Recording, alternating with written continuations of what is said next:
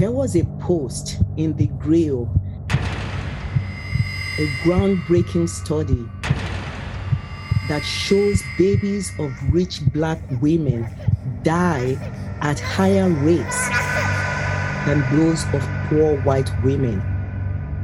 Is the problem race or racism? Hello and welcome to CocoaPod's podcast, a podcast of the Birth Center for Natural Deliveries Foundation.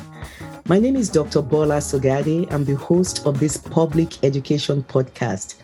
Today, we're very fortunate to have with us Professor Hedy Hedwig Lee, Professor of Sociology at Duke University in North Carolina and visiting Professor of Sociology at Washington University in St. Louis.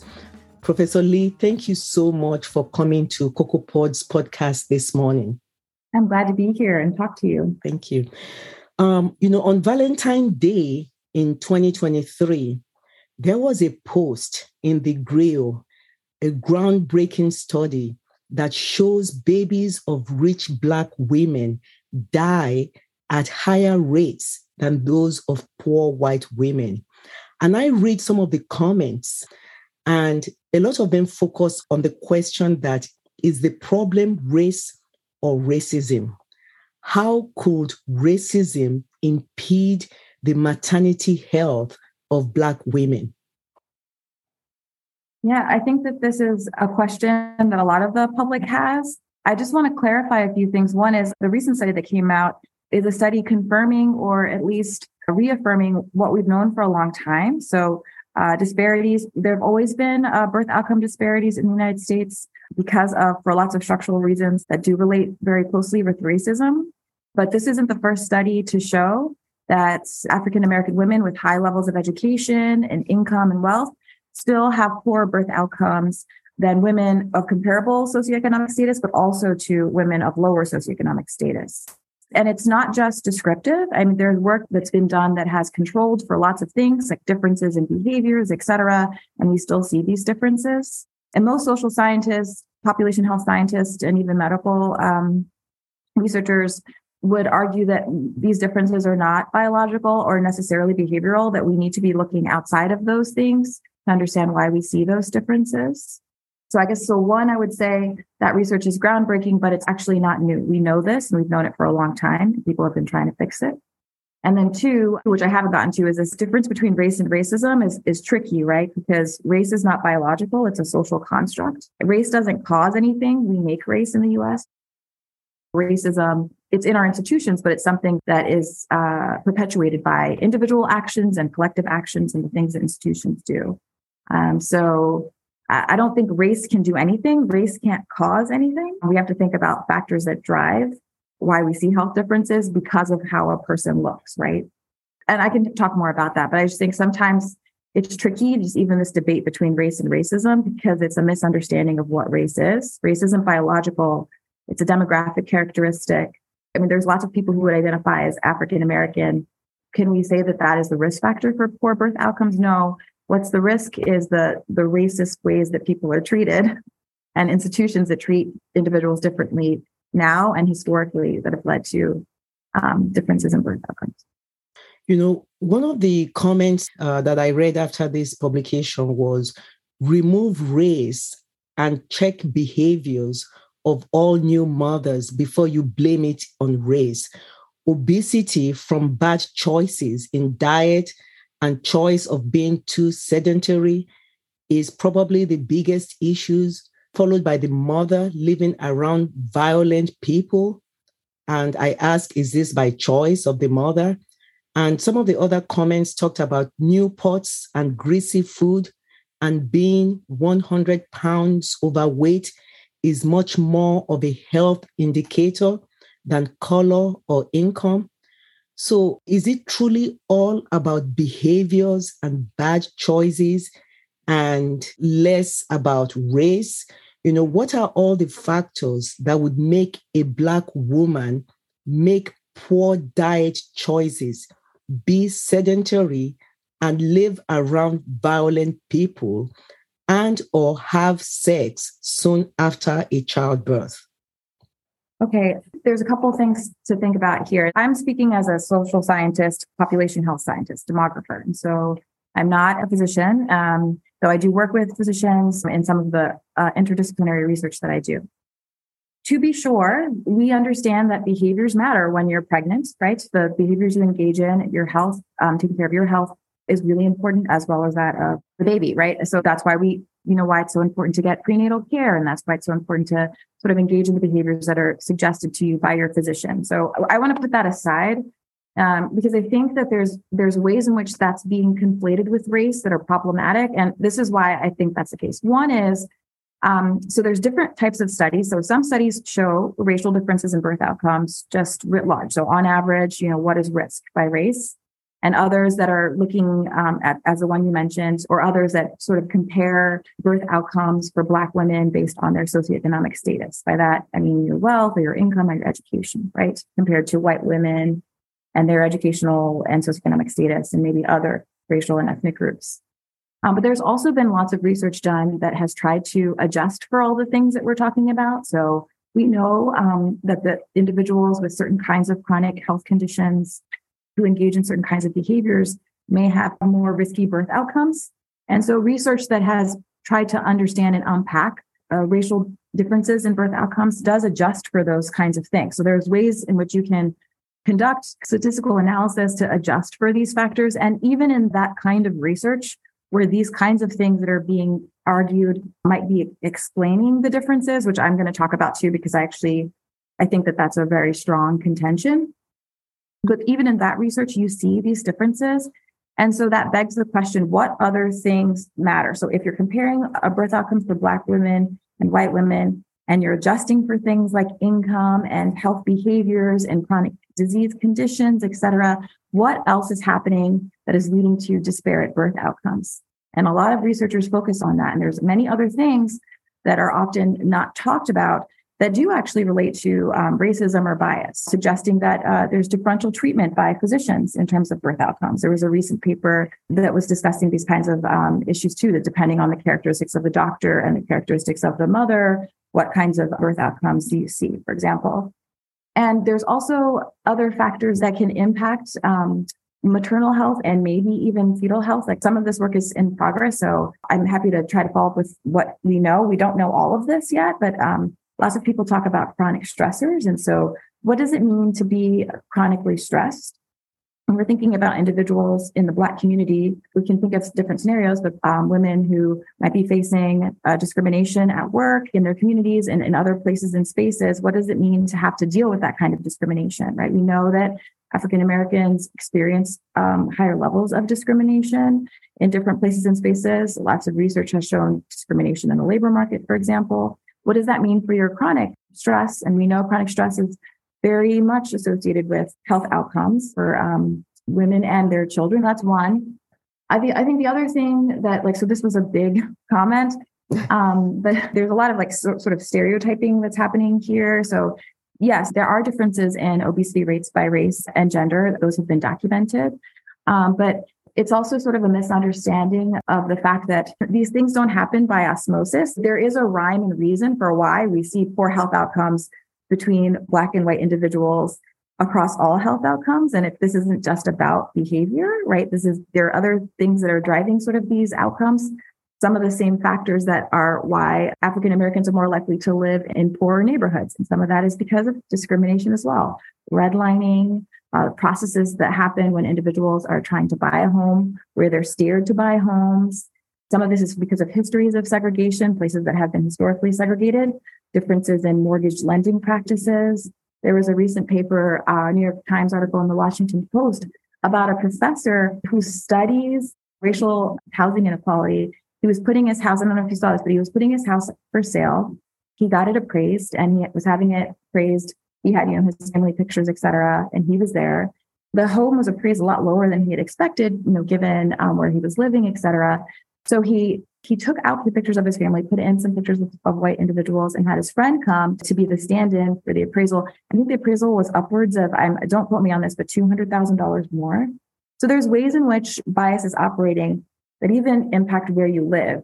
This idea that these are all choices that individuals ignore, systematic ways in which individuals are discriminated against. And it's blaming the victim instead of thinking about the structural factors that are leading to higher rates of obesity, less access to healthy foods because you're living in segregated neighborhoods, higher levels of stress, which actually sometimes when you're very stressed, you might eat more. that might be one way to cope with your stress, and not thinking critically about the social factors. When I teach medical students, I love to do this exercise called But Why. I don't know if your daughter ever did this in medical school, but maybe there'll be a person presenting with a particular condition, and you'll ask, like, why is this person presenting with this condition? Like, why is this person coming in not having had prenatal care? When you keep asking, but why, you soon get to the social factors. Oh, this person doesn't have housing. Oh, this person has structural factors that have led to this outcome. People don't want to choose to be unhealthy. I mean, people want to be healthy and happy and thriving. People want to have healthy, happy, thriving babies. Thank you so much for that comment. Black women face humongous, everyday and ongoing disadvantages, stemming from a lot of reasons. And you talked about some of the reasons, such as their lives are less valued. There is a lack of family wealth, and this might be caused by racist government policies. So because of this, they don't have disposable income for health matters not covered by insurance. And there are other continuing biases, like you talked about. And you pointed us into how this contributes to why a woman can be very sick in maternal morbidity, or she could actually die in maternal mortality from pregnancy. Another comment after this article blames some of these factors on parenting quality rather than structural racism.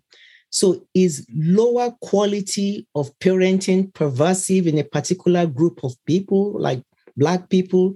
And how could this be associated with multiple household risk factors that affect a mother's or a baby's health? Yeah, you always have really good, detailed questions.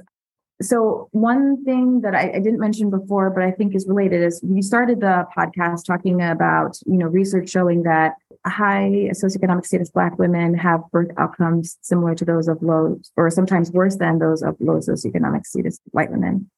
I just want to mention that again, because it suggests that we need to be thinking about other factors that might be driving differences, right? And there's lots of ways to think about this. One is, just because you have high income as an African-American woman doesn't mean it affords you the same kinds of outcomes, right? So we know that Black people, even when they have higher levels of income, are still living in more segregated areas because of some of the things we talked about earlier, right? We know that even though you can be a Black woman that's highly successful in your job and career, that you face other kinds of daily discrimination and experiences that can also impact your mental health and physical health in important ways that can impact your health and the health of a child. We also know that African-American individuals who have high levels of education, their income is not necessarily always commensurate to those of a person with the same level of education who's white. So just because you have this level of education, it doesn't afford you the same neighborhoods and maybe not even the same income in some cases, right? We also know there's huge wealth disparities, as was mentioned before.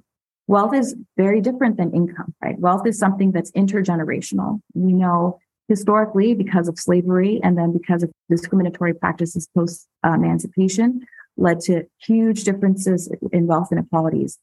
It's even hard to think about ways in which those could be closed completely because of the gap that we began with, right? Wealth is really important in terms of what it means for your health and well-being. Having wealth gives you security, right? Because just because you have a job doesn't mean you're always going to have a job, right? Most of us don't have, a guaranteed job. We could get sick.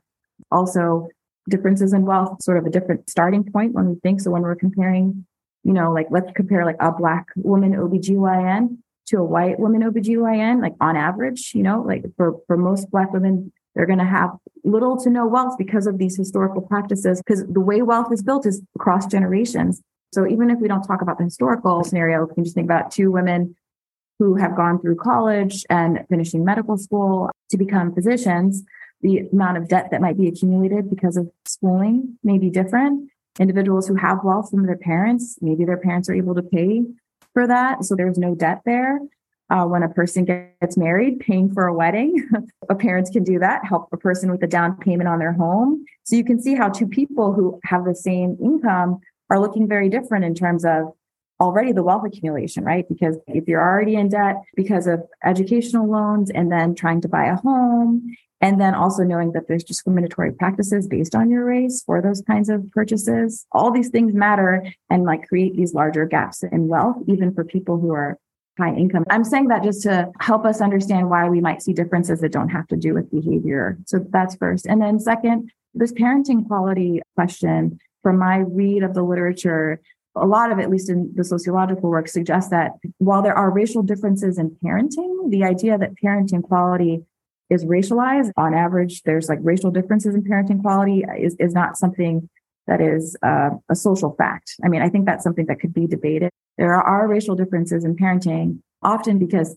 African American parents have to worry about things for the well-being of their children that white parents don't have to worry about, such as, how to interact with police officers, for example. And also, there has been work recently that I am, more familiar with that suggests these ideas that there's socioeconomic differences in parenting. There's problems with that interpretation. What we've learned is that, most parents want to give their kids all the opportunities. It's just some people have more constraints, like some people don't have job flexibility or additional money, but we all want to do that for our kids on average, no matter what our socioeconomic status.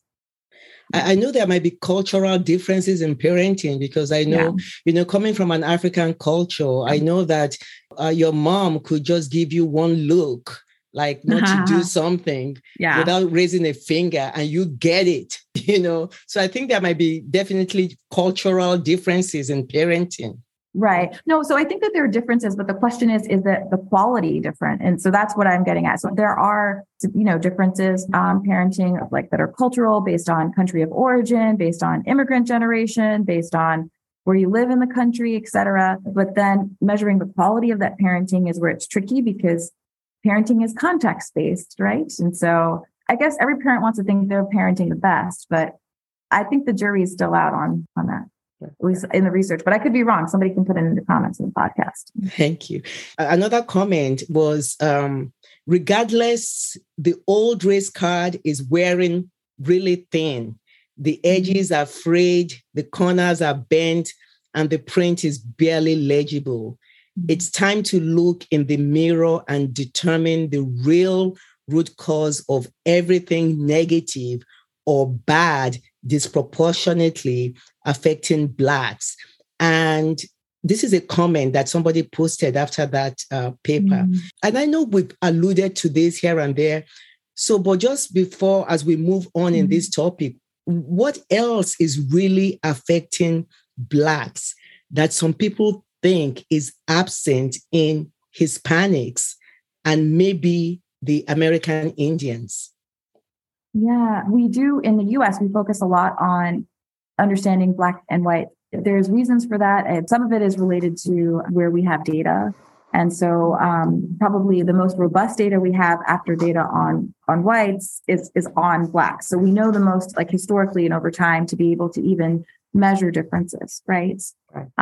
But to be sure, there are huge disparities between whites and Native Americans, and also other indigenous peoples in some of the U.S. territories, et cetera, or former territories that we don't often think about, but are really important. And I think we've seen those bear out when we've examined, COVID-19, for example. So Native populations are definitely experiencing health burdens, and often due to other histories of structural racism and colonialism that have impacted the health and well-being of those communities. There's a report that just came out that focuses on Native American populations, documenting the federally funded schools in which Native American children were forcibly removed from their families to go to these boarding schools where they were often mistreated, experienced severe forms of deprivation, et cetera. This is documented by the federal government. And I'm here summarizing, so may not have the details perfectly accurate. So, please go refer to this report that is out. Also detailing that the federal government used money from treaties that were meant to be used for Native Americans for their own well-being to fund these boarding schools, again, where children were forcibly removed and often mistreated. So there are other histories of racism and racial violence that have current consequences. Just because this happened a long time ago doesn't mean it doesn't impact you. This was the experience of a great-grandparent or grandparent.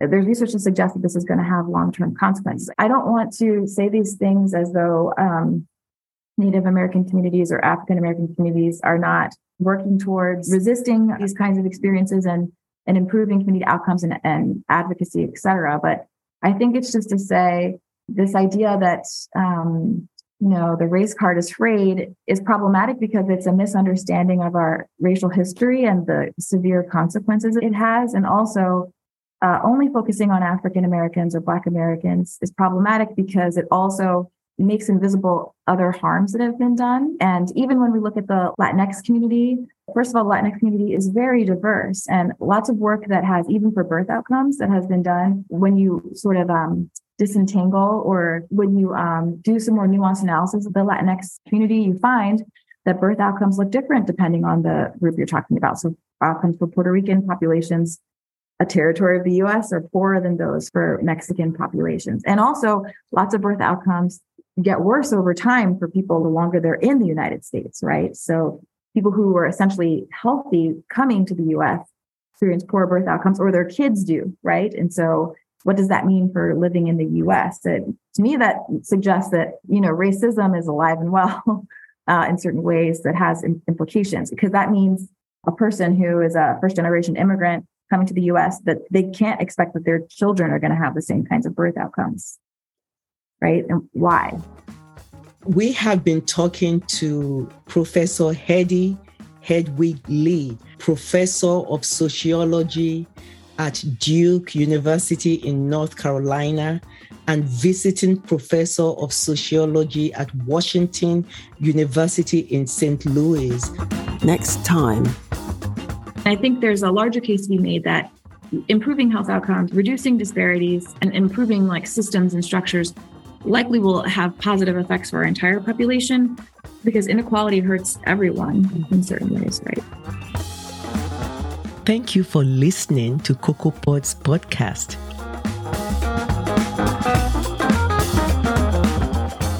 Please visit our website at birthcenterfoundation.com. That is BIRTHCENTER foundation.com to learn more. This is your host, Dr. Bola Sogade.